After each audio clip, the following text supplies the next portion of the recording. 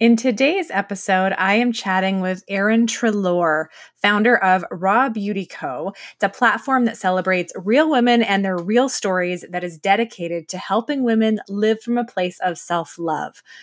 We talk about a lot in this episode. It was really hard to encapsulate in just one brief sentence. We talk from body acceptance to nutrition and relationship with food, to loss of identity as a mom, to filling your bucket. It's all in there and it is awesome.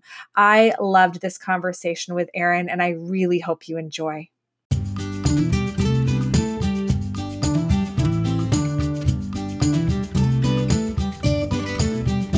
Welcome to the Around the Campfire podcast. They say it takes a village to raise a child, but I believe it also takes a village to raise a mom. I'm your host, Jillian Benke, the founder of Mom Camp, and each episode I chat with busy moms who are doing awesome things in life and work. Join us for real conversation and community, because this is your village. This is the Around the Campfire podcast. Hi, Erin, and welcome to the Around the Campfire podcast. Thank you so much for having me. I'm so excited to be here.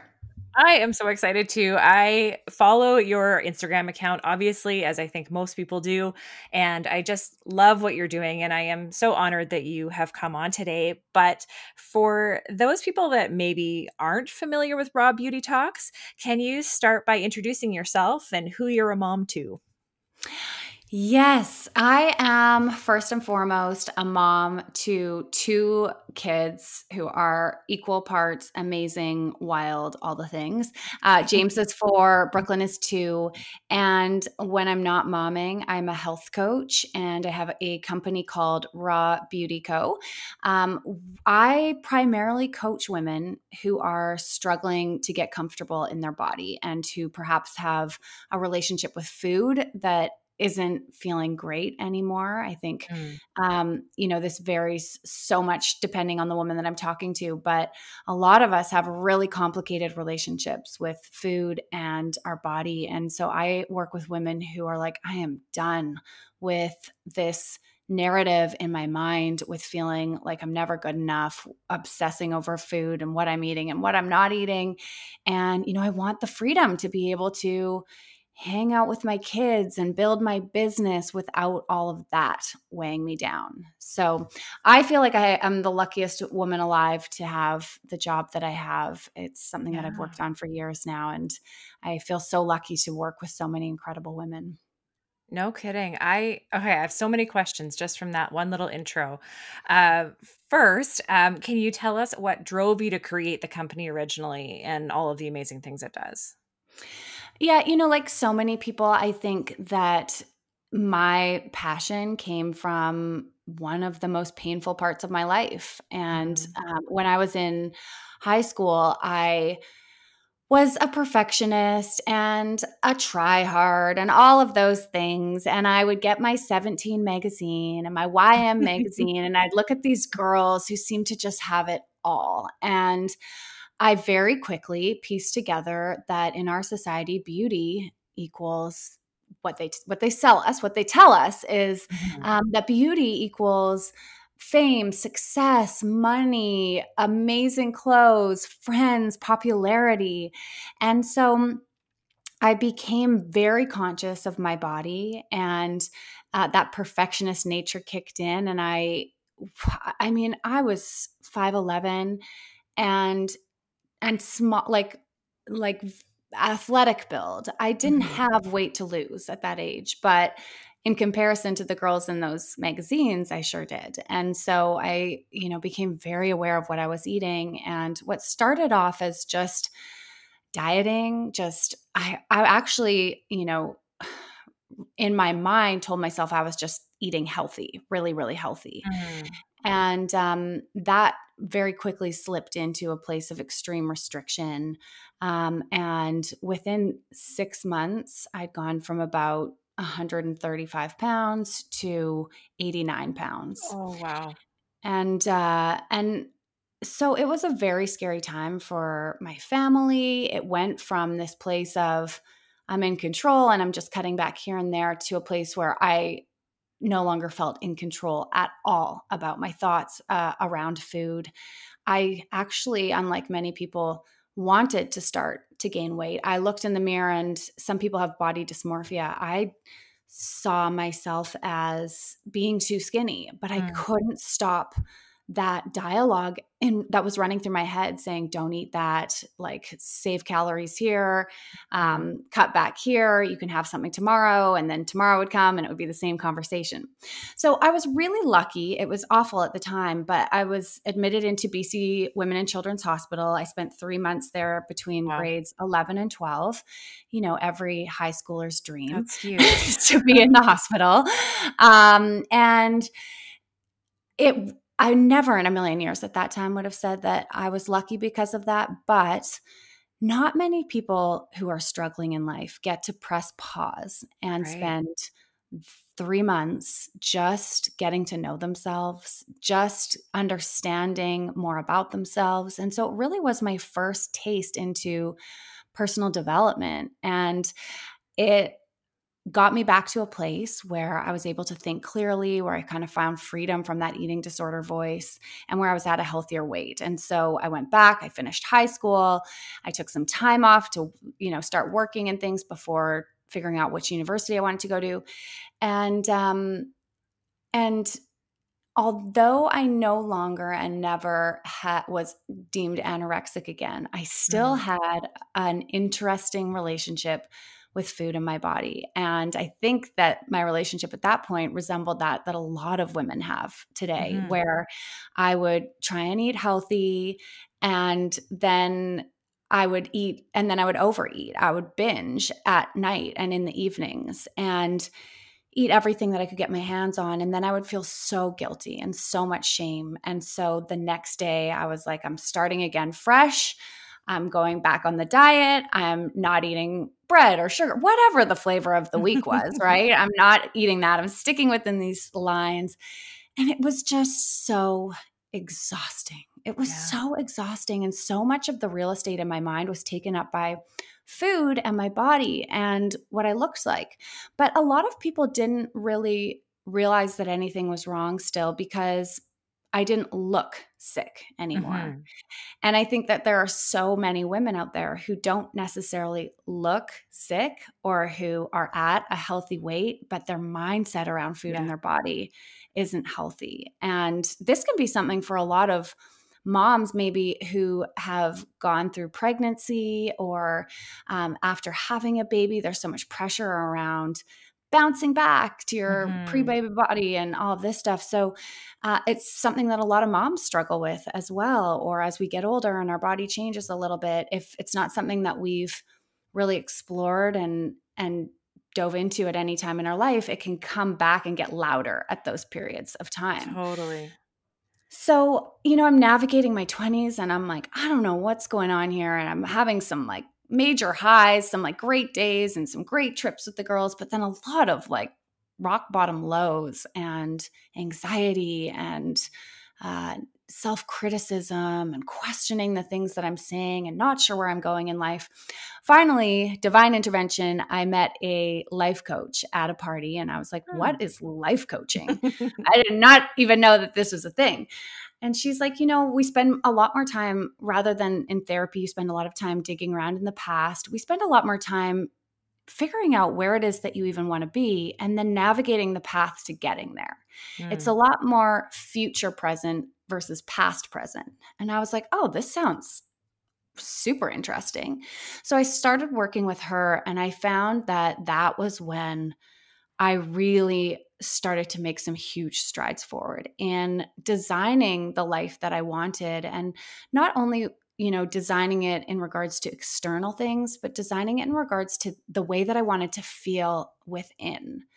So that gave me a taste of coaching. And in that journey, this idea came to me of starting a website that would feature women without photo editing or filters, and that would take women and myself behind the scenes of how other women were feeling.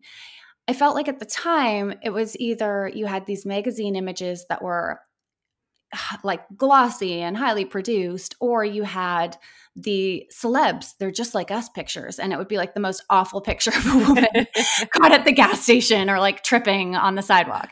Yeah. And I'm like, I want the real raw images, but I also want to see them for in the beautiful light. And I want to see them in, you know, the way that I see it in the women in my life in general. So I ended up starting that. We've interviewed over 200 women, photographed them. And this is kind of before this was all like such a common thing. So it caught a lot of attention because obviously other women were craving the same thing. And that's really where the whole journey began. I had so many conversations with women that open my eyes to the dialogue that we're experiencing within, the shame that we feel around our bodies and our relationship with food, the confusion that we feel about what we should be eating and what we should not. And it changes every year. And are we into kale or are we not into kale? And like, chickpeas give me so much gas, but I'm supposed to eat them. Like, we're so freaking confused. Coffee or no coffee. It's a nightmare. So I got to the point where I was like, I cannot have another conversation with a woman without having some tools to support her in this. And so that's when I went and did my coaching certification through Health Coach Institute. And here we are today talking. Amazing. Amazing. I think it's what I find really interesting is that you have this incredible platform where you encourage women to show up as they fully are, and their beauty is not connected to their value, you know, at all. And their appearance is not connected to their value. But then you're also helping women with that relationship with food. And it's an interesting thing. I've gone through years ago a pretty significant weight loss myself, and I've come through the other side with a whole journey of mental health and you know, evolution of being okay with food. But still, food for me is connected to physical body because if I eat a certain thing, I notice it on my body. And I've gotten away from criticizing my body. I've learned self-love and all of those pieces, but still food for me is connected to that. So how do you balance those two sort of concepts of healthy relationship with food, but then also the knowledge that it does connect back to, it sort of results in your physical appearance, if you know what I mean? Do you know what I'm trying to say? Oh, I know exactly what you're saying. Absolutely. I mean, you started off with the point that women, there is so much value placed on the way that we look in our society. And you know, whether it is being placed on us from advertisements or our parents, we live in a world where we see people and their appearance first before we ever get to know them. Right. And more so for women than men, I would argue, there is an incredible amount of pressure on us to look a certain way. And exactly like 16-year-old Erin experienced, we are told time and time again that the way that we look is our greatest value, and that the better we look, according to media's definition of beauty, the more success that we'll have, the more love that we'll have, the more sense of belonging that we'll have. And so from a very young age, we learn that beauty looks like X, Y, and Z. And so it's only natural when we start to attach all of those other things to it that it's something that we crave. It's something that we desire as women. Now, what's the easiest way for us to control our body? Yeah, it's through food. Yeah, absolutely. It's through food. So it becomes very easy when we eat 3 to 6 or 7 times a day for us to start trying to control our body, to mold it into this box that society's created for us to fit into using food. And then we learn things from our parents and influencers and doctors and about what we should and should not be eating. And the further along we go in life, the more we detach from our body's innate natural wisdom, from the signals that our body carries to tell us when we're hungry and when we're full, what gives us pleasure and what doesn't make us feel very good. So one of the first things that I work with women is helping them reconnect back to those natural signals, the way that your body's talking to you, that you were born with. When we come out of the womb, like a baby doesn't have all these preconceived notions about food. It's like, I'm hungry. Give me the boob. Give me my bottle. Like it eats and then it stops eating when it's full. Unless you're my son who would just keep eating until he was like vomiting. But that's a whole different story, right? Like we know when we're hungry and we know when we're full, and we use those signals to help us determine how to nourish our bodies. I would guess some of the women who are listening right now are like, I can kind of tell when I'm hungry, usually because I get hangry or I'm shaky or I can't focus anymore. So those are like further along signals of hunger, but I have no idea when I'm full. And some people are like, I have no idea when I'm hungry or when I'm full. I've just been eating according to rules that were set out for me for so long. So we can go back to those initial cues that our body has for us and really start to tap back into those.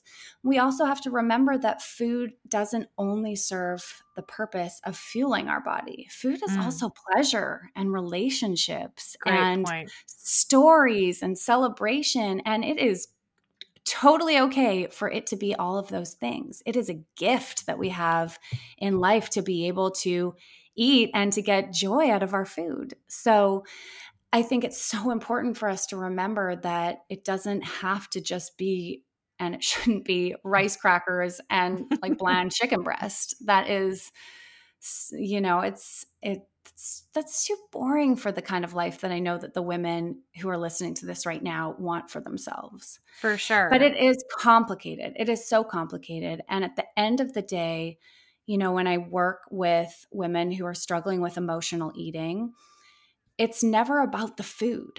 It's never about the food. It's about identifying the emotions that are driving us to reach for food. It's about figuring out, what am I hungry for that can't be solved in the fridge? Am I hungry for a relationship? If it's moms out there, like, you are hungry for a break, girl. You are hungry for some rest. You need 8 hours of sleep for like a couple weeks in a row. You're hungry for some stress reduction, for some calm. And so often we'll turn to the fridge or food to try and satisfy those deeper cravings that we have. Totally. I know for me, I will stress eat when I feel like I'm not in control of a situation. Yeah. And so I can control the food. And so, you know, and it's almost like a rebellion, you know, I know that this isn't the best choice, but damn it, I'm going to have it anyway. Like, you know? So, and that probably goes back to something that you experienced when you were younger. Like maybe there was a rebellion between you and parents or friends or something like that. And that's so a often very that interesting can start to thought. mirror. Yeah, that's interesting because I was a pretty good kid and I rarely crossed my parents, but maybe this was the way that I actually, you know, snuck a few things and that was the bad side. Oh, that's well, so interesting. often I think like those of us who have more of a like try hard perfectionist, like stay within the box mentality. It's like sometimes you just get so exhausted by all of that you need a release. And food is such an eloquent solution. It gives us this boost of serotonin. It feels so good. And for a moment, you can just let it all go. Like you can just stop with everything that you're trying to work on and do so perfectly. It is a short-term solution though, right? Like we get that short-term satisfaction. And then afterwards, we're left with feelings of, shit, why did I do that? I feel like ashamed. I feel sugar high. I feel gross. Like all of these thoughts pile in afterwards, which then drives the cycle of, you know, restricting what we eat again, or just criticizing ourselves constantly, walking around never feeling good enough. So I know for me, I've totally lost my train of thought. This is a standard mom thing, right? It's like I had the thought and now it has left me. This happens to me like once a day. Okay. I had a mom brain moment and it's back. I know for me that I can't, like I've done the major chain weight loss organization that I won't name, Okay. with great success. But Yeah. it didn't teach me the healthy ways to do it. And I know for me now that if I do anything too restrictive, if I'm counting points, if I'm even counting calories, if I'm being too restrictive with myself, I will eventually start to resent it and I will push back and self-sabotage. And so for Yeah. me, I've learned that healthy relationship with food, and I do look at it as fueling your body. And I love that addition piece of the social aspect and the, the treats and the indulgences from a social and societal perspective, and being a bit of a luxury. I really like that addition Mm. to it. But looking at those as experiences, not just treats for yourself, but also a chance to engage with others and sort of almost like going on a trip, Yeah. Yeah, Yes, I love exactly. that. And it's so interesting that you say that you almost like rebel against Yeah. those structures and the rigidity. It is like the subconscious mind is just like, oh, hell no, we are not going back there again. Like, Yeah. absolutely not. And you said earlier that, when you were overeating, it was almost like, a potential mini rebellion again, or Mhm. just a way of kind of going against the grain. So that's a pattern that shows up for you. And the Totally. great thing about, doing this kind of work is that you can start to recognize your patterns. And as soon as we recognize them, you're automatically going to be more conscious of Mhm. why you're making the decisions that you're making, which allows us to ultimately choose ones that will serve us. It's Totally. also very interesting that you're rebelling against the point system. I always ask women, like, what do they think is the most addictive type of food? And every single time without fail, people are like, sugar, sugar, sugar is the devil. Sugar, it's like cocaine. It's like da da da da, all the stories we've been told about sugar. Really, the most addictive type of food is the food that you can't have. Yeah, 100%. For me, it's Like, how carbs. many carbs? Probably because you've told yourself that you shouldn't be eating carbs, that Well, they're I bad, have that them. they're I do eat them, but if yeah, I could eat anything forever, it would just be carbs. It's just right. like Me too. Me too. Absolutely. Because they're good, and we do need carbohydrates. They are not Mhm. bad, but we've become so accustomed to labeling foods as either good or bad. And then Totally.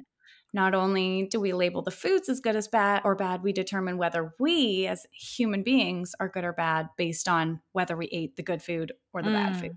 Mm. Mhm. Which, food is just not a moral judgment as to who you are as a human being. What you eat Perfect and put in your quote. Yeah. body, it's Yeah. just not. It does not define who you are. It does not define whether or not you are driven, or whether you are strong enough, or whether you are committed enough, or any of these things that we start to tie into the way that we eat. It's complicated though. It is, our relationship with food is complicated.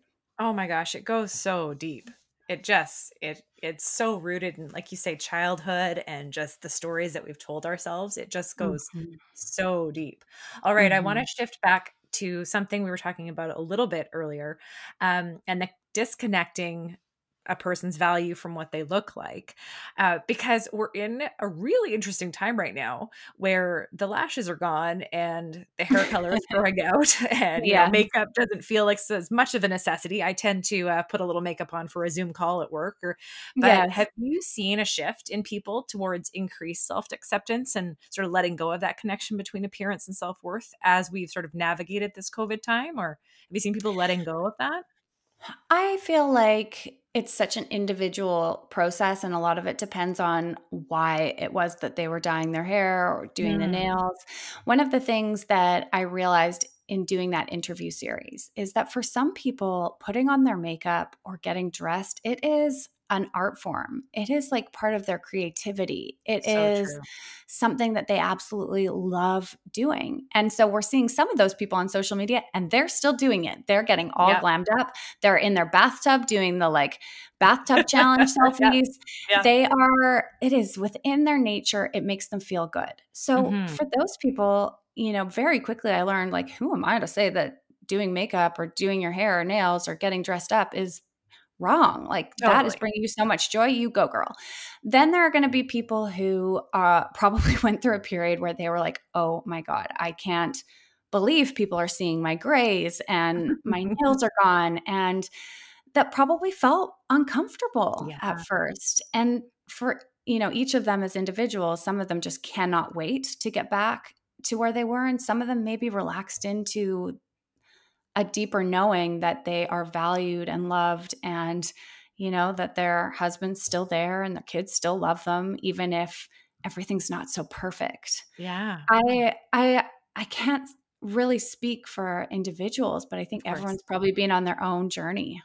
It's a really good point. And I think that goes for the entire COVID situation, people being on their own journey and figuring out what works for them. Yeah. There's a lot of dialogue with, I think, between moms, I've seen a lot of conversation like, oh, she's the mom who's has her kids doing schoolwork the whole time and everything's color coded and this and that. And then there's the moms who are like, I'm letting my kid watch as much TV and we're all in survival mode and da da da da. And then I've also seen things where it's like almost feels like different groups of moms are pitting against one another. Like you're either in this group or in that group. And I'm like, let's all just cut each other a break. It's a freaking global pandemic. The ones who are color coding their kids' exercise plans, that's making them feel safe. That's making them feel like they can manage this and that they are showing up as a mom. For the one who's letting her kids watch TV all day, that's how she's coping with this. And that's cool too. As long as the kids are getting fed and some hugs during the day, maybe like a little bit of outdoor time, let's just all support one another through a really difficult time. 100%. I said this on one of my posts just this week. I said, there is no right or wrong way to do this. I don't know anybody that was alive during the Spanish flu, and that was the closest thing we have to this. So, nobody's done this before, and nobody's done it in this situation. Everybody has a different job or home life. We all just have to do what works for us, and there is no right way to do it. And I think we do see so much comparison on social media, obviously, but you need to do what's right for you. For me, my biggest thing is I'm not necessarily setting huge goals to get so much better. Like I'm not going to go train for a half marathon right now. Right. My goal is to not get worse. Like it's not, because I know what happens if I let the wheels fall off on my workouts. And, I do eat a fairly healthy diet, I would say. It's not 100%, to the letter, as we've discussed. But if I start to eat all of the bread and all of the things, I know I will feel worse. And so I'm proactively planning to just keep the wheels on the train, and just and that's keep things amazing. going. I mean, that like knowing yourself and having such great self-awareness and knowing, okay, how am I going to fill my tank so that I can continue to show up for work and show up for my kids? And this is what that looks like for me. Whereas somebody else might have to say like, I am going to have to press pause on my workout routine for this time because I'm trying to work and have the kids and da-da-da. And I will go insane if I try and add one more thing to my list. So at the end of the day, I think it is really about knowing yourself 100%. and knowing what you need and then not being afraid to ask for that or to create space for that. If you can, if you're lucky enough to be in, an environment where your hubby might be able to like watch the kids for an hour and a half, or a parent might be able to come over. So, I think that's where it Yeah, I think for me, I was very lucky in that I had already established these habits long ago. One of the things that I offer is the fill your bucket method. And it's all about, like you say, filling your tank. I say filling your bucket and what it takes to get there, right? And the idea of you can't pour into others if your own bucket is empty. So I had already established all of these things that I knew would fill my bucket. And so I didn't have to add another piece. I just had to maintain, Yes. Yeah, which is so great. And I love that you have that offering for people, as it is one of the most important things. And it's one of the first things that we tend to lose as moms. We are so busy filling everybody else's bucket. And somewhere in there, our bucket drains out. And then it just feels hard. It just feels hard. It's Yeah, coming from absolutely. such a good place. But for everyone listening right now, please take this as permission from us to create space to fill your bucket. You will show Yeah, up as a better mom, as a better partner, as a better employer, employee, whatever it is that you're doing out there. It's Absolutely. yeah. Absolutely. Okay, so then follow-up question, how do you fill your bucket? Well, this is going to sound interesting, but one of the ways that I've learned that I fill my bucket is through the work that I do. Mhm. I when I got pregnant, I, had this plan that I wasn't going to get pregnant for another year, and then all of a sudden I was.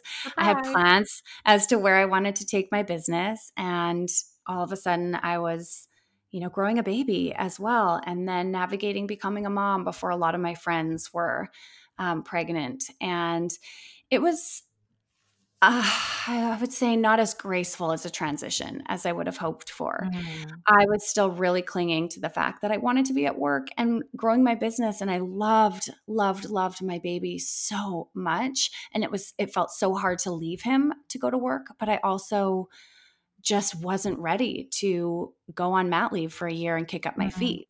That felt way harder than having some time and space to do and build my business. And I felt a lot of guilt and a lot of shame for that. And my husband was like, just take a break. Like, you've always worked so hard and I got this, which I'm sure some women are listening and was like, oh, that would be so nice. I hate you for like having that option. But for me, that felt like being put in jail. I was like, I Right. can't just sit at home and bake muffins. I'll go crazy. And so part of the journey for me into motherhood has been accepting and understanding that a way that I fill my bucket is by going to work, is Mhm. by doing this work that I am so passionate about that also fills me up a lot, and that's okay too. It's okay to want more than, just to be home all day with your kids. Totally. I still get like this feeling in my stomach saying that, because I feel like as women, it's like if you choose to work, sometimes it feels like you're choosing that over your kids. And Mm, that's never the way no. that I look at it. I'm not ever choosing work over my kids. If it really came down to the wire, I would always choose my kids. But there's an opportunity to do both, and that feels best for me. When I come Yeah, home after work, I am like so excited to see my kids. I have so much energy and time for them. My phone is away. They get me 100%. amazing. And that feels good for me as a mom. And so, really accepting that and knowing that that's something that fills my tank has been it's been a journey, but it feels good to be getting there to that Yeah. place where I can say that. Yeah. Yeah, it's interesting because I'm the same way, and work fills, I work full time and I run this mom camp, so work obviously fills my bucket. Yes. Okay, we're on the same Yeah, page. totally.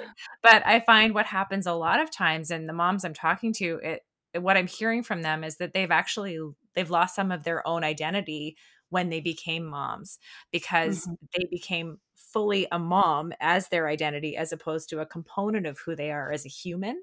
Yes. So it's interesting because there's pressure on us. You either become all mom or you become the working mom, or like there's always this identity wrapped up in it. Oh, And yeah. so I do a lot of work and conversation with moms about who they are outside of being a mom or as well as being a mom, and what really fills them up, as opposed to having it just locked in to the people they've created. Yeah, So it's so important, and I think one thing that happens is that sometimes as women, we feel bad or like we can't ask for those things when we identify them. It's like there just isn't space for that anymore. Like, how am I supposed to find time to go paint? Or how am I supposed to find time to do this workout class that I love when, we're balancing school and activity schedules and my husband's needs Mhm. and desires? I loved it. I was watching Becoming on Netflix, which is Mm. all about Michelle Obama's book tour. And she was talking about this period of time when her and Barack went to counseling. And she said, I made him go to counseling because I was this new mom, and I was just so angry at him. Like, he would go to the gym, and I was like, how do you have time to go to the gym right now? And he'd have been at work all day, and he was just living his best life. And I was at home having given up my law career. And so we went to counseling, and I was all ready for the counselor to just tell him all the things he was doing wrong. And she's like, it didn't exactly go that way. She's like, essentially what I learned is I have to stop waiting for others to give me permission to be happy, to give me permission to do the things that I need to do to light me up. So she said, I started going to the gym, and awesome. Obviously it, requires a little bit more conversation than that. Yeah. And, whether it's the gym or just going to a coffee shop and reading a book, or going away with some girlfriends for a girls' weekend, or whatever it is that fills your bucket, it's also a step. It requires a lot of courage to ask for that space. It totally does.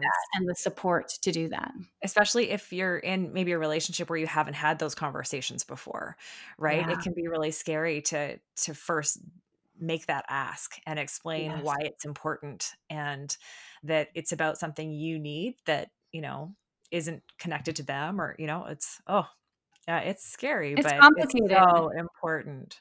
It's complicated. I know in our house, like, my husband is so supportive. He is my biggest cheerleader. He's the first person to call when something goes well.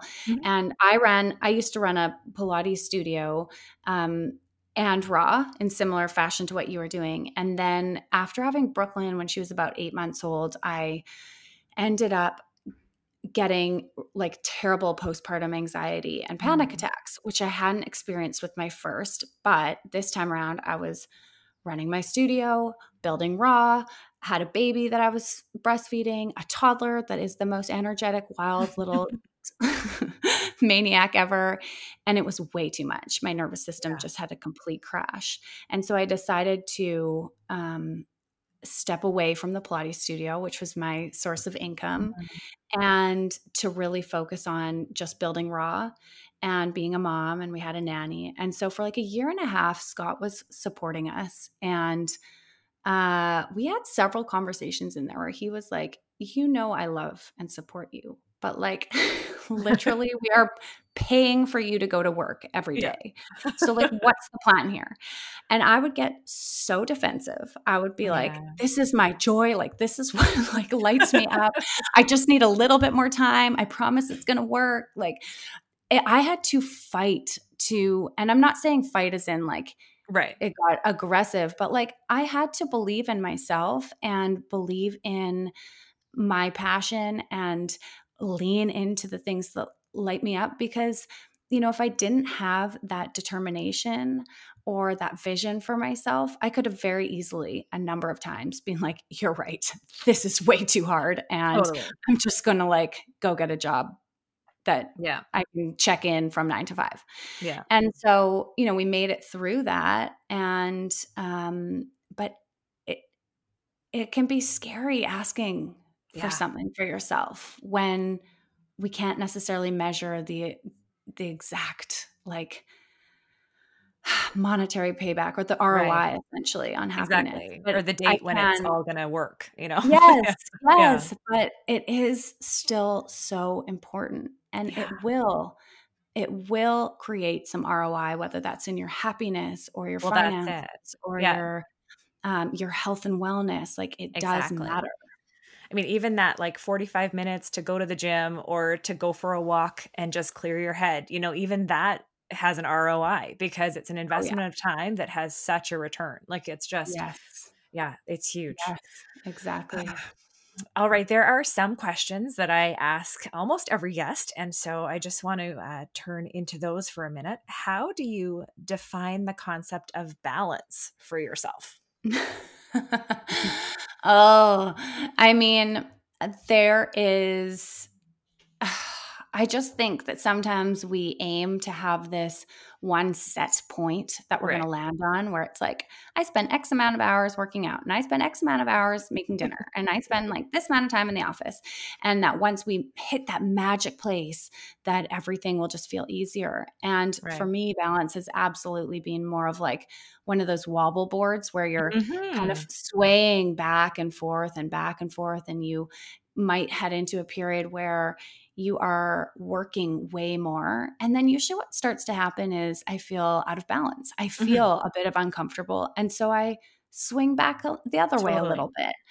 Now, earlier in life, I would have had these big swings, right? Like I'm all in on the working out and then I'm all out on it, or I'm all in on this project and then I'm all out of it.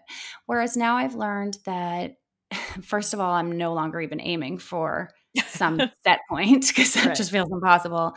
And it's really about checking in day to day, week to week, to see if we're feeling aligned, checking in with Scott and, how are you feeling? Are you feeling supported? Do you need like more solo time right now? Are you craving time with the kids? Like what's going on? And just adjusting as we go. So yeah, that's perfect. I use the sort of the scales of justice, because in my head, they're always in a bit of motion, but I love the wobble board.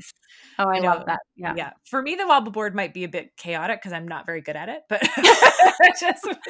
actually, then that sounds perfect for my life. Yeah. Chaotic wobble board is definitely the analogy I'll use. Now, I know you make time for self-care, but can you share what that looks like for you? Yeah. So, for me, again, it goes back to checking in and really tuning into my body and what it is that I need. So I am less now about structured workouts. This is a little bit just because life is so busy, but more throughout the week, I'm like, am I feeling anxious right now? Because if I'm feeling anxious, then what I don't need is an intense workout with crazy music. I need yoga. I need a walk. I need like maybe swimming some lengths at the pool. If I am feeling like I've got a lot of energy to burn, or even like that anxious energy where it's like pulsing through your body. And in those cases, I might say like, I just feel like going for a really good run. So sometimes that's what self-care looks like. And sometimes it is just not working out at all. I love taking everyday activities and turning them into forms of self-care. So things like washing my face. I used to go through that unconsciously, thinking about like what had happened during the day, what's coming up in the schedule. Now it's like I put on the warm water. I smell the soap as I'm rubbing it onto my face. I feel my skin. I use a face cloth and like soak it like they would at the spa and put it over my face with some essential oils. So it doesn't take any longer to do it. I'm just in the moment. I'm going through all 5 of my senses and I'm just enjoying it. I do that even like when I'm doing my daughter's hair. I'm just like really there with her. I find it so soothing. But she obviously doesn't have my daughter's hair because it is not a soothing experience. I think, yeah, I mean, I definitely, it's like a little like bonding time for us, I think. Totally. And obviously recognize that is not going to be the case for some people. But I found, especially being a mom, it's like, I don't have an hour in the morning to go journal and like do a 30-minute meditation. And so it's really about like drinking my coffee while the kids are having breakfast. And I bring out my rose quartz roller from the fridge and like rub that on my face a couple times. And it feels really good. It's gotta be quick and things that I'm already doing. Nice. I love that. All right. So we are getting down to the end and it's the big question. What is the biggest lesson you have learned as a mom?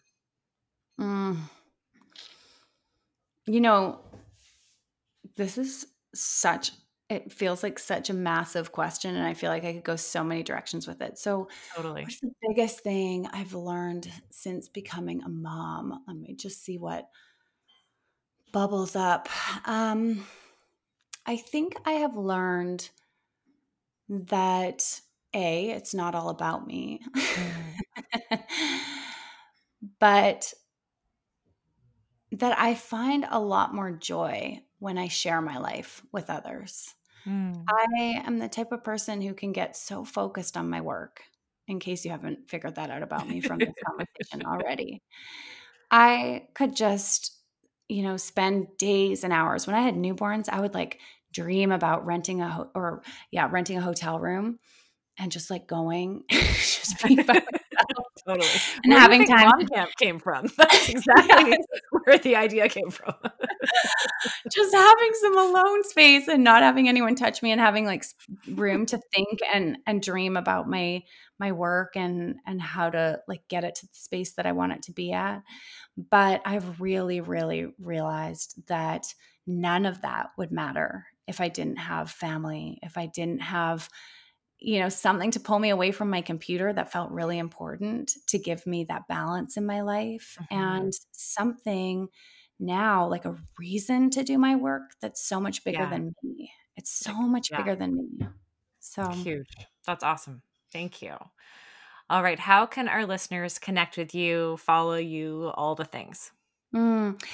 Head on over to our website, rawbeauty.co, and then definitely come find us on Instagram at Raw Beauty Talks. Our podcast is also Raw Beauty Talks. You can find it wherever every podcast is located. And send me a DM. I would love to hear sort of what your biggest aha moment was from this episode, or just take a screenshot of the episode if it's playing on your phone and tag at Raw Beauty Talks. I'd love to get to know some of your listeners as well. So I always say it's nice having these conversations, one-on-one or on my own show. You just are talking into a microphone, but that's not why I do it. I love connecting with people and hearing people's stories. So come say hi. Totally. Awesome. Yeah. Tag Mom Camp Life as well. And we'll regram you. We'll connect. It'll be amazing. Well, thank you, Erin. I have loved this. I feel like we could go on so many more subjects. I might have to have you back because I've really, really enjoyed chatting with you. Oh, you too. Thank you for asking such insightful, thoughtful comments. And I would love to come back anytime. So we will chat soon, Mama. Yes, we will. Thank you. Hey, I'm hoping I can ask you a favor. If you are enjoying the Mom Camp Around the Campfire podcast, I would love it if you would share it with a friend. Tell somebody on Instagram, screen capture what you're listening to, post it on your IG stories, tag me, and let people know about this podcast. I would love to get the word out to more moms in an effort to help more and to get the message out and provide as much value as possible. I'm ultimately here to serve you. So please help me get the word out and let me know what you want to see from future episodes. Thanks so much. All right, mamas, that's it for today. For more info about this episode, you can check out the show notes at momcamplife.com/podcast. Hang out with us on Instagram at momcamplife. And if you love this episode, please share it with your friends. Thank you so much for tuning in, and join us next time around the campfire.